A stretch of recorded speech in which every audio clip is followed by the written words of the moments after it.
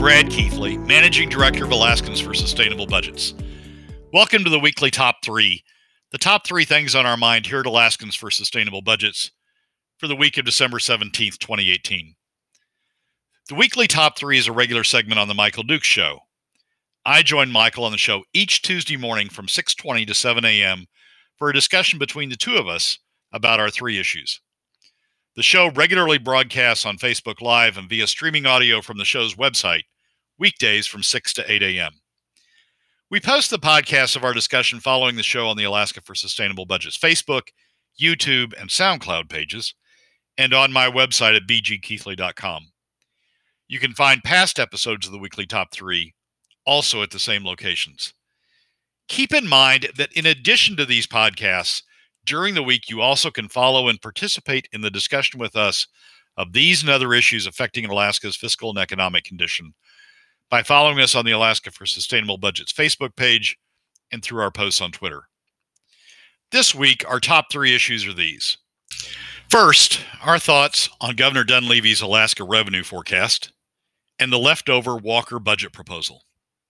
Second, our view on what the new Dunleavy administration should do about the Alaska LNG project. And third, what the 2017 federal tax cut, 2018 spending bill, and the resulting huge federal deficit mean for the U.S. economy in the coming year. And then at the end, because this is our last segment of 2018, Michael asks for our final thoughts on 2018 and what we face in the new year. And now, let's join Michael. Brad is with Alaskans for Sustainable Budgets. Every week he comes in to give us his top 3 items that he thinks affects the state of Alaska more than anything, what we need to be paying attention to. And, of course, this week it is the budget edition because, as I said earlier, for the next 2 weeks we'll be off, or Brad and Chris will not be here for the next 2 Tuesdays because of Christmas and New Year's. So this is our chance to really crack into the budget for the first time since it was released last week. And that, of course, is going to be Brad's number 1 of the weekly top 3, the revenue forecast and the budget so far. Well, I know there are some people who have complained that the budget wasn't complete, that it wasn't, Governor Dunleavy's budget. It was sort of a transition budget, or it was he picked up the draft that Governor Walker had used and sort of used that as the template. Frankly, I find that a good thing because what it really did, the way that Governor Dunleavy presented it, is it really showed the deep fiscal problem that we have. The net result, the way he presented it, is a $1.6 billion deficit out of roughly a $4.6 billion budget, and shows how deep the hole is that the state's facing. That's something that, frankly, because of the way that Walker treated the permanent fund draws and the way he treated the permanent fund dividend and assumptions he made on oil prices, something that frankly has been glossed over a lot by the last few years. And this budget by Governor Dunleavy, the initial budget, really, I think, displays in stark terms how deep a fiscal hole we're in and how deep a fiscal hole he's presented. So I sort of like it in the sense that until he comes out with his amendments, what we're going to be talking about is a $1.6 billion deficit and talking about ways to deal with that. Right. And as we said earlier, part of this has to be an accounting change. I was just talking about Suzanne Downing's assertion that this is Dunleavy's way of trying to put it back in when she's talking about not putting the full paybacks back in the operating budget. But again, that'll be my signal that Dunleavy is serious when he moves not only the paybacks, the past PFD paybacks, but the current formulation for the PFD out of the operating budget where Walker moved it in that first year, and starts talking about that. So, I mean, he's going to put his stamp on it. I think this gives people a good snapshot of the true budget and problems that Governor Walker has left behind. Yeah, I agree with that. The revenue side, so the same issue that you're talking about showing up on the budget side shows up in the revenue sources book. it takes this leap between 2018 and 2019 and suddenly shows a hell of a lot more revenue in the non-oil related category, and shows available revenue at a lot higher level. What's going on there? What's driving that is not as much Governor Walker's approach, although that's part of it, but it's SB 26.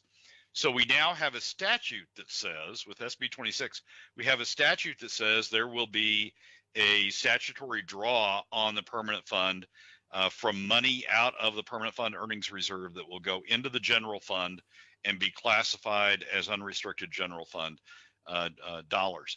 So what we're seeing in those numbers, what we're seeing in that movement is the effect of that statute. It's not as much the philosophy that we're seeing reflected. We did see that the previous 3 years when Governor Walker did it in his budget, but right now we're seeing it as a result of SB 26. One of the things that we're going to have to crack open and readdress this year, in my view, is SB 26 and how it's setting up draws from the permanent fund. But right now it's on the books, and that's why that number is showing up the way it is in both the revenue sources book as well as in the budget. And this has historically been a problem, and I think you and I have talked about in the past with Governor Walker, is that his revenue forecasts have been very, very optimistic. Let's put it that way. I mean, some of these things ridiculously optimistic. Like he sent a memo out to the Department of Revenue, said, "Hey, up those numbers. I really need it to look good right now," because we've seen some numbers that were just off the chart and completely out of character, in my opinion, with kind of where the rest of the world is saying oil is going. And I don't know what they were looking at, but even Ed King has said, DOR and their production and their pricing models for the coming revenues have been wrong well over 50% of the time. And I think it's just gotten worse. Yeah, it's bound. I mean, oil prices have bounced around, right? Sure. I mean, today we're under $60 Brent, and we're under $50. We're in the 40s again on WTI, West Texas Intermediate. So, I mean, oil prices have bounced around a lot. There, a couple of years ago, when Commissioner Hoffbeck was still at the Department of Revenue, it looked to me a lot like they had lowballed the oil prices in order to increase the amount of the deficit and increase the pressure on the legislature, increase the arguing power with the legislature about the need to cut the PFD or implement taxes. So I agree that the revenue number has been used as a political football and has been subject to some spin at times. Now it looks too high. I mean, the one that Walker used looks too high because it's in the 70s. But we have to keep in mind, in all fairness, we have to keep in mind that this most recent price drop has occurred since October, which is when they come up with the forecast. So we need to. I have a lot more confidence with Ed King now in the Department of Revenue that we're going to see a very forthright number as opposed to a politically spun number. And we're going to have to deal with it. I mean, right now we're going back into a lower oil price environment, and we're going to have to deal with the consequences of that. A lot of the reporting on the budget has said, well, the governor has, I mean, this is really like it's shocked that this is just not really Governor Dunleavy's own personalized custom budget. Although pretty much anybody who's been following this understands that was never going to happen. It was going to be a template for that. The first year that any governor steps in, it essentially is just kind of a placeholder. In fact, one year, I think it was Walker just basically said, insert placeholder here. I mean, it was kind of like just a one sheet that said budget to come. Here's the number that we're looking at, budget to come, no details. So what's your take on this, and what's your take on the fact that the larger PFD payback, which he campaigned on, was not included in these discussions? Well, a couple of things. One, I think there was a lot of hype that somehow with Dunleavy coming in, that they were going to have a budget prepared, or that the new OMB director was going to be able to slice and dice fairly quickly and come in with new numbers. I got into a fairly short but a fairly intense debate with somebody on social media about absolutely Governor Dunleavy is going to come in with his new budget and we're going to see it from the beginning. And my response was, no, it never really happens. You don't have enough time. Oh no, Dunleavy's going to be different.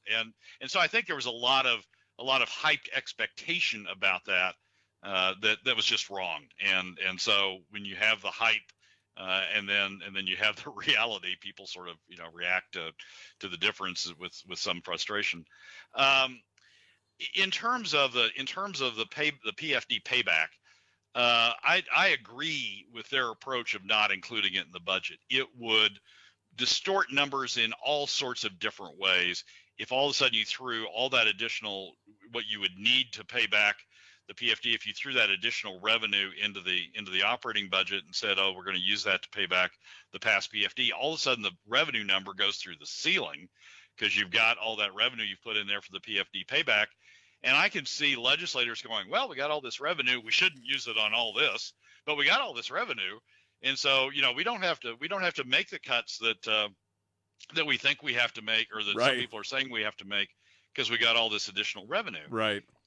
And keeping those two issues distinct, separate, in separate, going down separate tracks, I think is the right thing to do, because the distorting effect of throwing all that additional revenue that you would need to fund the paybacks into the regular budget process, I think would be, I think it would muck things up and lead to a much less clear focus on the $1.6 billion deficit that we've got on the operating side. So general feeling on the budget plan as it's been laid out, positive, and you look forward to seeing more after the Christmas break, I'm assuming. Yeah, I think that's fair. Positive in the sense that there's a recognition that we've got a $1.6 billion deficit. I think that's a highly positive. I mean, it's a bad thing, but it's highly positive in the sense that we've got that recognition out there. And I think the fact that they are focusing, they have highlighted that they are focusing on that 1.6 billion. I think they're going in the right direction. That's a huge amount of work ahead to deal with that. But I think it's positive that we've highlighted that. You just mentioned the new Brent and WTI pricing. I see that you posted this morning a comment that has since been shared by several people and lamented by several people that it looks like oil is now seeking a new bottom. What does this mean for the budgets moving forward for the governor's, even his temporarily proposed budget? What are we looking at here? Well, Michael, in all honesty, we're looking at one of two things. We're either looking at either at brutal cuts, and I mean brutal cuts, cuts that I think can be made, cuts that you and I have discussed on this show, but brutal. For example, we're looking at one of the cuts that I think is realistic is cutting in half the budget for the University of Alaska system. If you look at what our peer groups spend, other peer institutions in other states spend per student, full-time equivalent student, Alaska spends roughly double in state funds, roughly double what is spent at our peer institutions. And so I think there's a very strong case for cutting the university funding in half.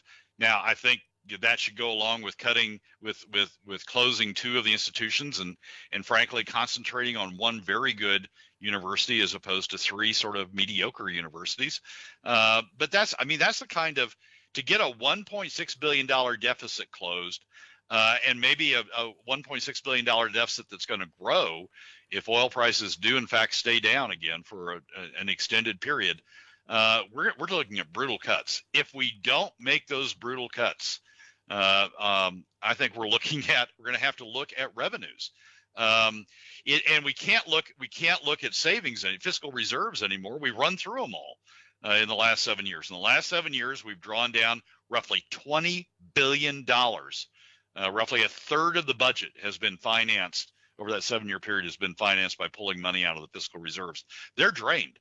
So now we're talking about either cutting the PFD directly by just taking money that otherwise goes to the PFD and move it into the general fund, or indirectly by starting to drain the permanent fund earnings reserve and using that as yet another fiscal reserve, or we're talking about other taxes. So it's a very stark reality that I think these oil prices are bringing us back to, and one that we put off dealing with for the last 7 years, the last 3 years of the Parnell administration, the 4 years of the Walker administration. We tried this trick or that trick, or this reserve fund or that reserve fund to sort of cover up what was going on to us.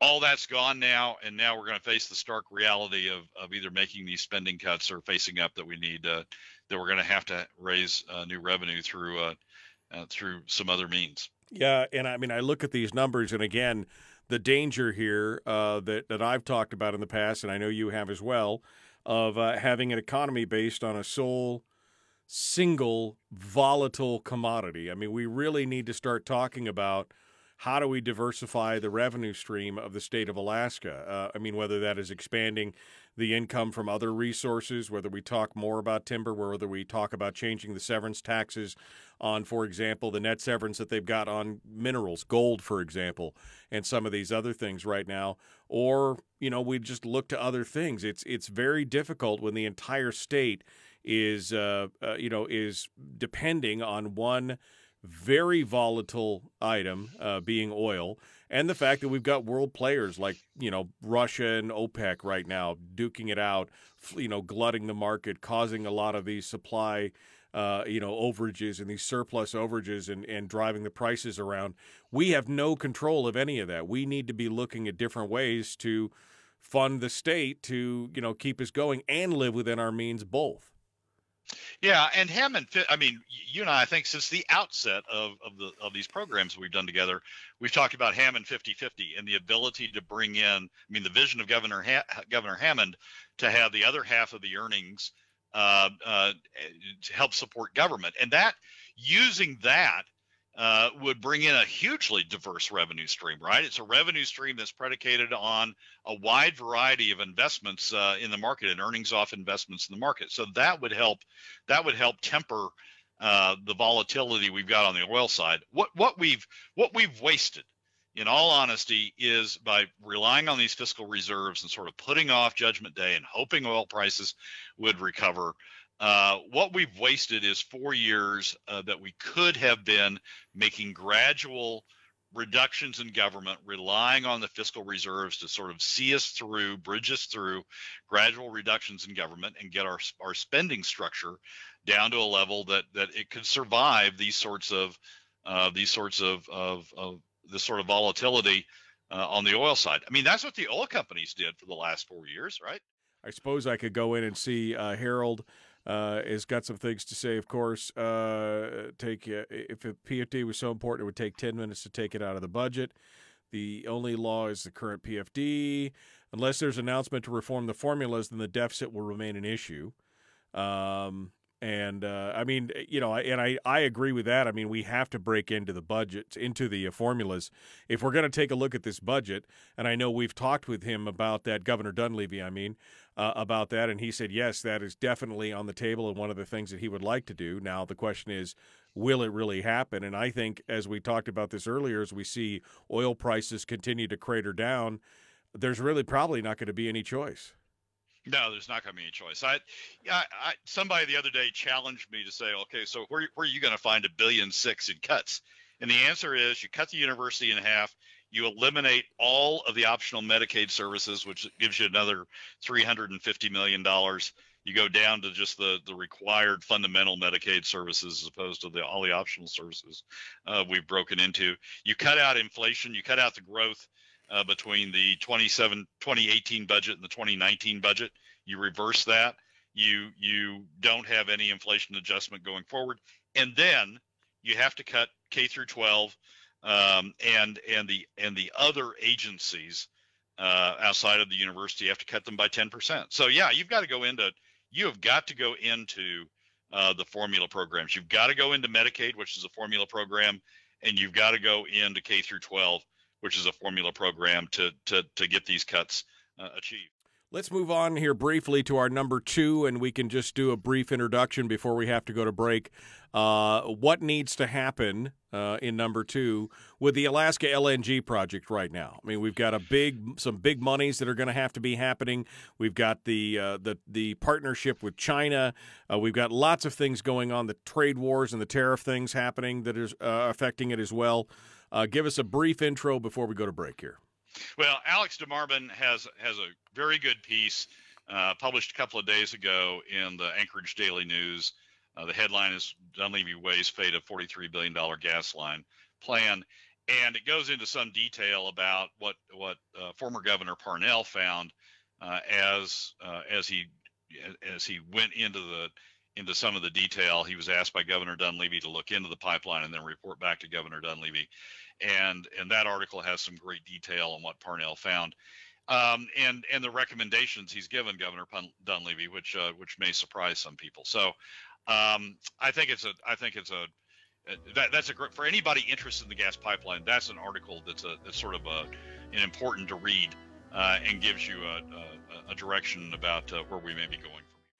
Brad, we were in the middle of talking about our 2 of our weekly top 3, the Alaska LNG and what needs to happen. As you were mentioning, DeMarvin in the Alaska or Anchorage Daily News has an article about this. The Dunleavy, kind of weighs on the fate of the $43 million gas line plan. He had appointed former Governor Sean Parnell to kind of look into this, and it's not just like, hey, here's a folder. We're talking about hundreds and hundreds and hundreds of documents and details, so many that Parnell was actually not even able to go through everything before the transition occurred, but he's still able to make a recommendation. So why don't you hit us with some highlights here? Well, so Governor Parnell did have detailed discussions, according to the article and what I've heard otherwise, did have detailed discussions with AGDC about where they are and their outlook and where they think they are headed on these things.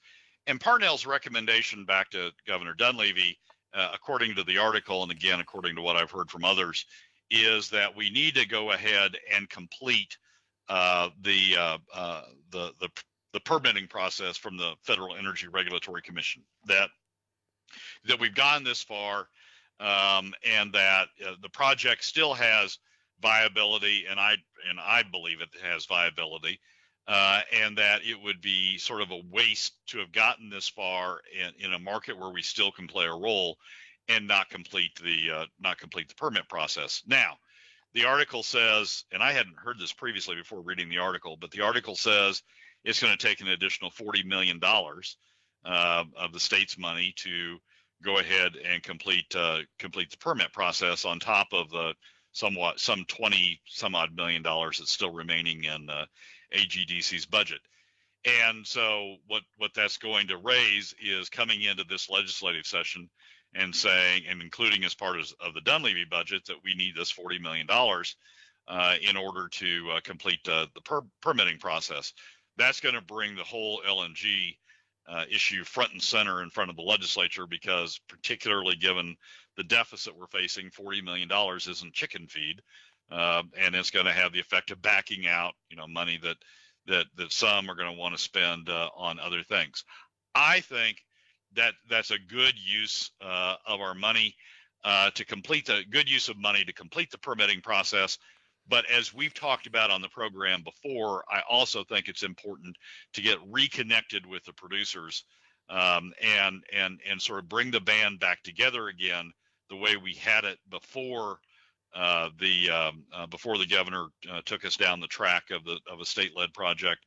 Bring the band back together again with the producers, and get back on the same page about where we're taking this project forward, or how we're taking this project forward.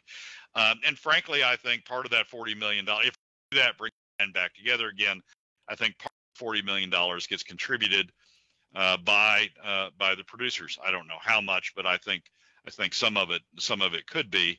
And then once we have the band back together again, I think we have a revised, a new outlook on where we're going. There is growth in the LNG market. There was an article in oil, one of the oil publications that'll be posted on the Facebook page later today. There is a huge market for LNG growth, and it's in the Pacific Rim. It's in Northeast Asia, and on down through the Asian coastline in the Pacific Rim.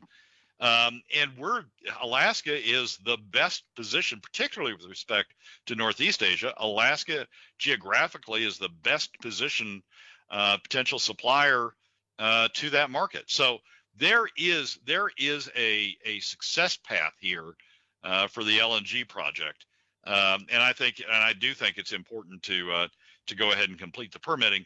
But I think it's equally as important to get the band back together with the producers and reconnect with them in terms of where this project's going and how we're gonna deliver this project.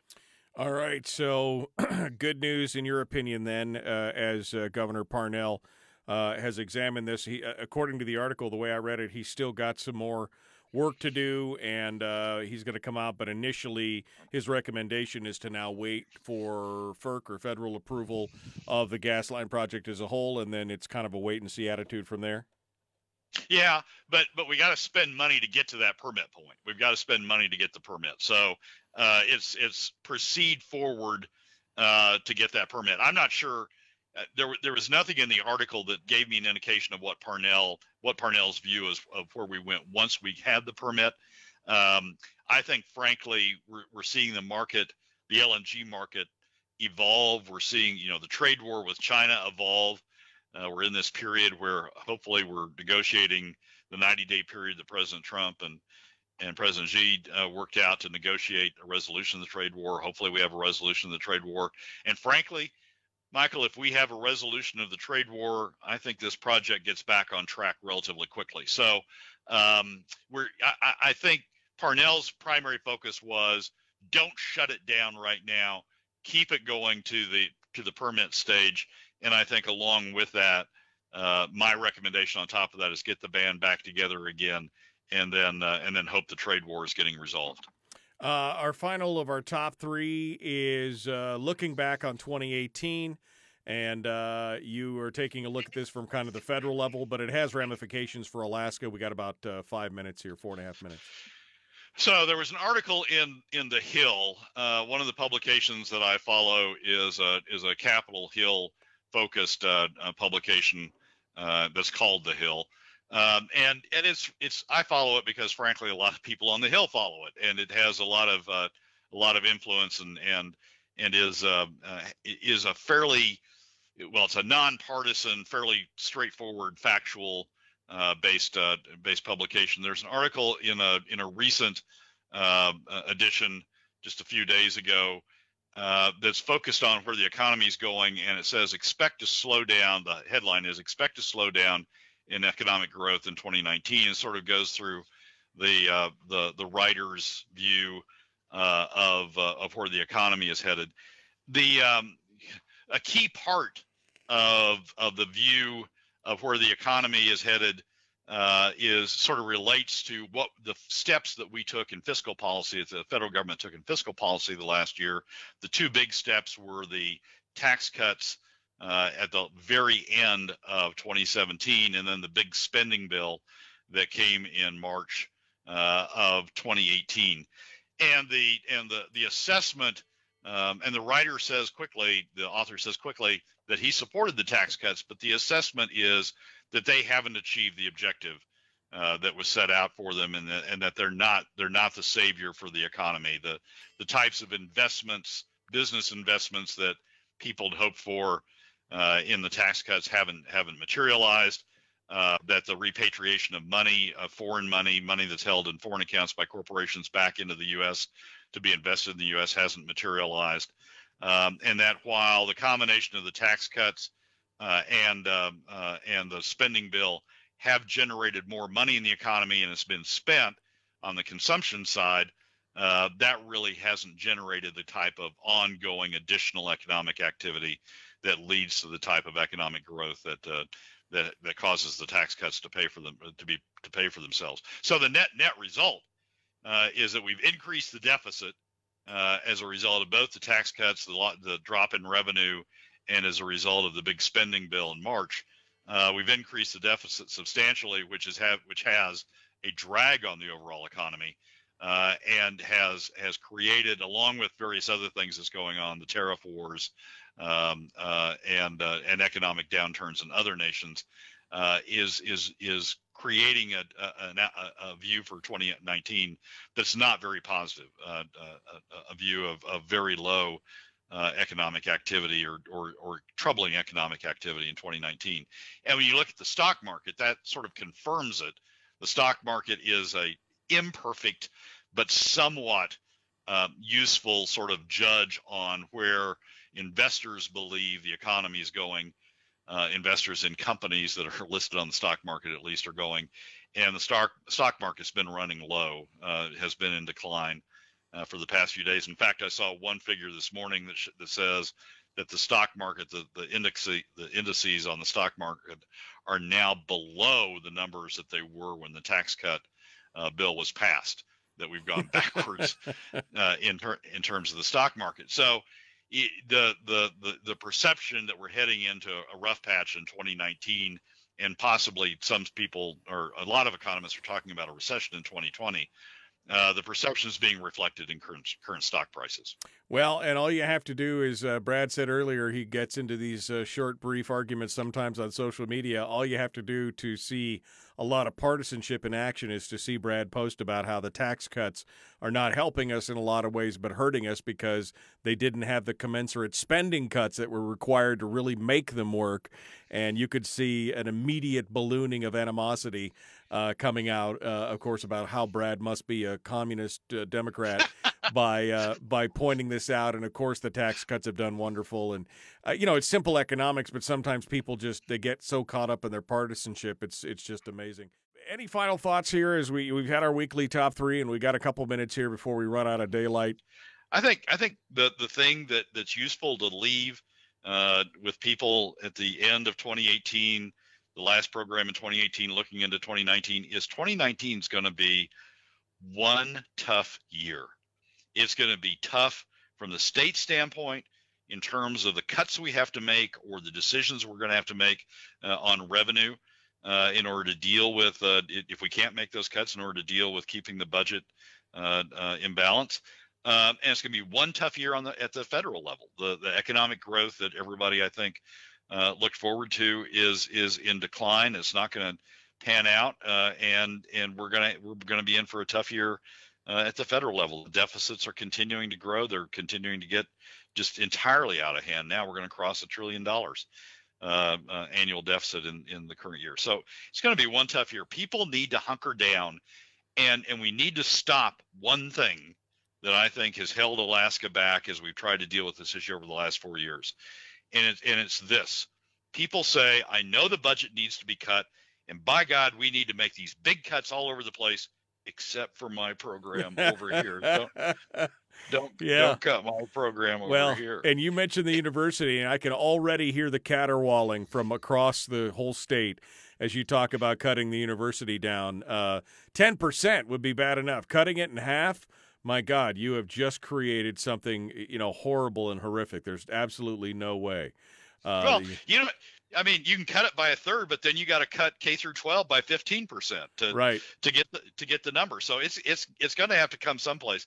We have got to get to the point. I mean, once everybody says, don't cut my program over here, cut everything else, but don't cut my program over here. Once you take that through 60 legislators, there's nothing left to cut, because everybody's got their own little niche that they're trying to protect. So if people listening to this want one swing thought for coming to the new year and what we're going to face the new year, it's don't let their friends get away with saying, but don't cut my piece of the budget. Everybody needs to take cuts. Everybody needs to take deep cuts if we're going to get through this. And if oil prices stay down where we're headed, it may be even deeper yet. But it's just going to be a tough year. We need to buck up for it. We need to be ready for it. Need to rest up over Christmas and come in it with everything we got. Well, I'm ready for the recharge personally. I'm about politicked out this year, but we're going to have to be ready because this session is going to be messy. I mean, I can tell you already, it's going to be messy with the new majority, whatever the new majority in the House ends up being. It's going to be a tough fight. It's going to be a tough year, and we're going to be facing some of the biggest challenges this state has seen in forever.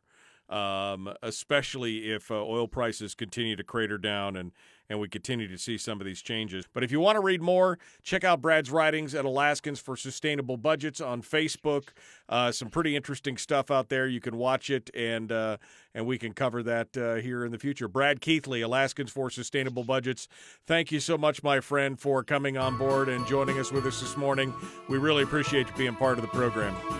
Michael, thank you for having me, and have a Merry Christmas and a Happy New Year since we're wrapping up the program for the year. You bet. We'll see you in the new year. Appreciate that. Well, that's a wrap, not only for another week's edition of the weekly Top 3 from Alaskans for Sustainable Budgets, but also for 2018 as we take the next 2 weeks off for our holiday break. Thank you again for joining us. Remember that you can find past episodes on our YouTube and SoundCloud pages, and keep track of us during the week on Facebook and Twitter. This has been Brad Keithley, Managing Director of Alaskans for Sustainable Budgets. We look forward to you joining us again after the first of the year on the weekly Top 3.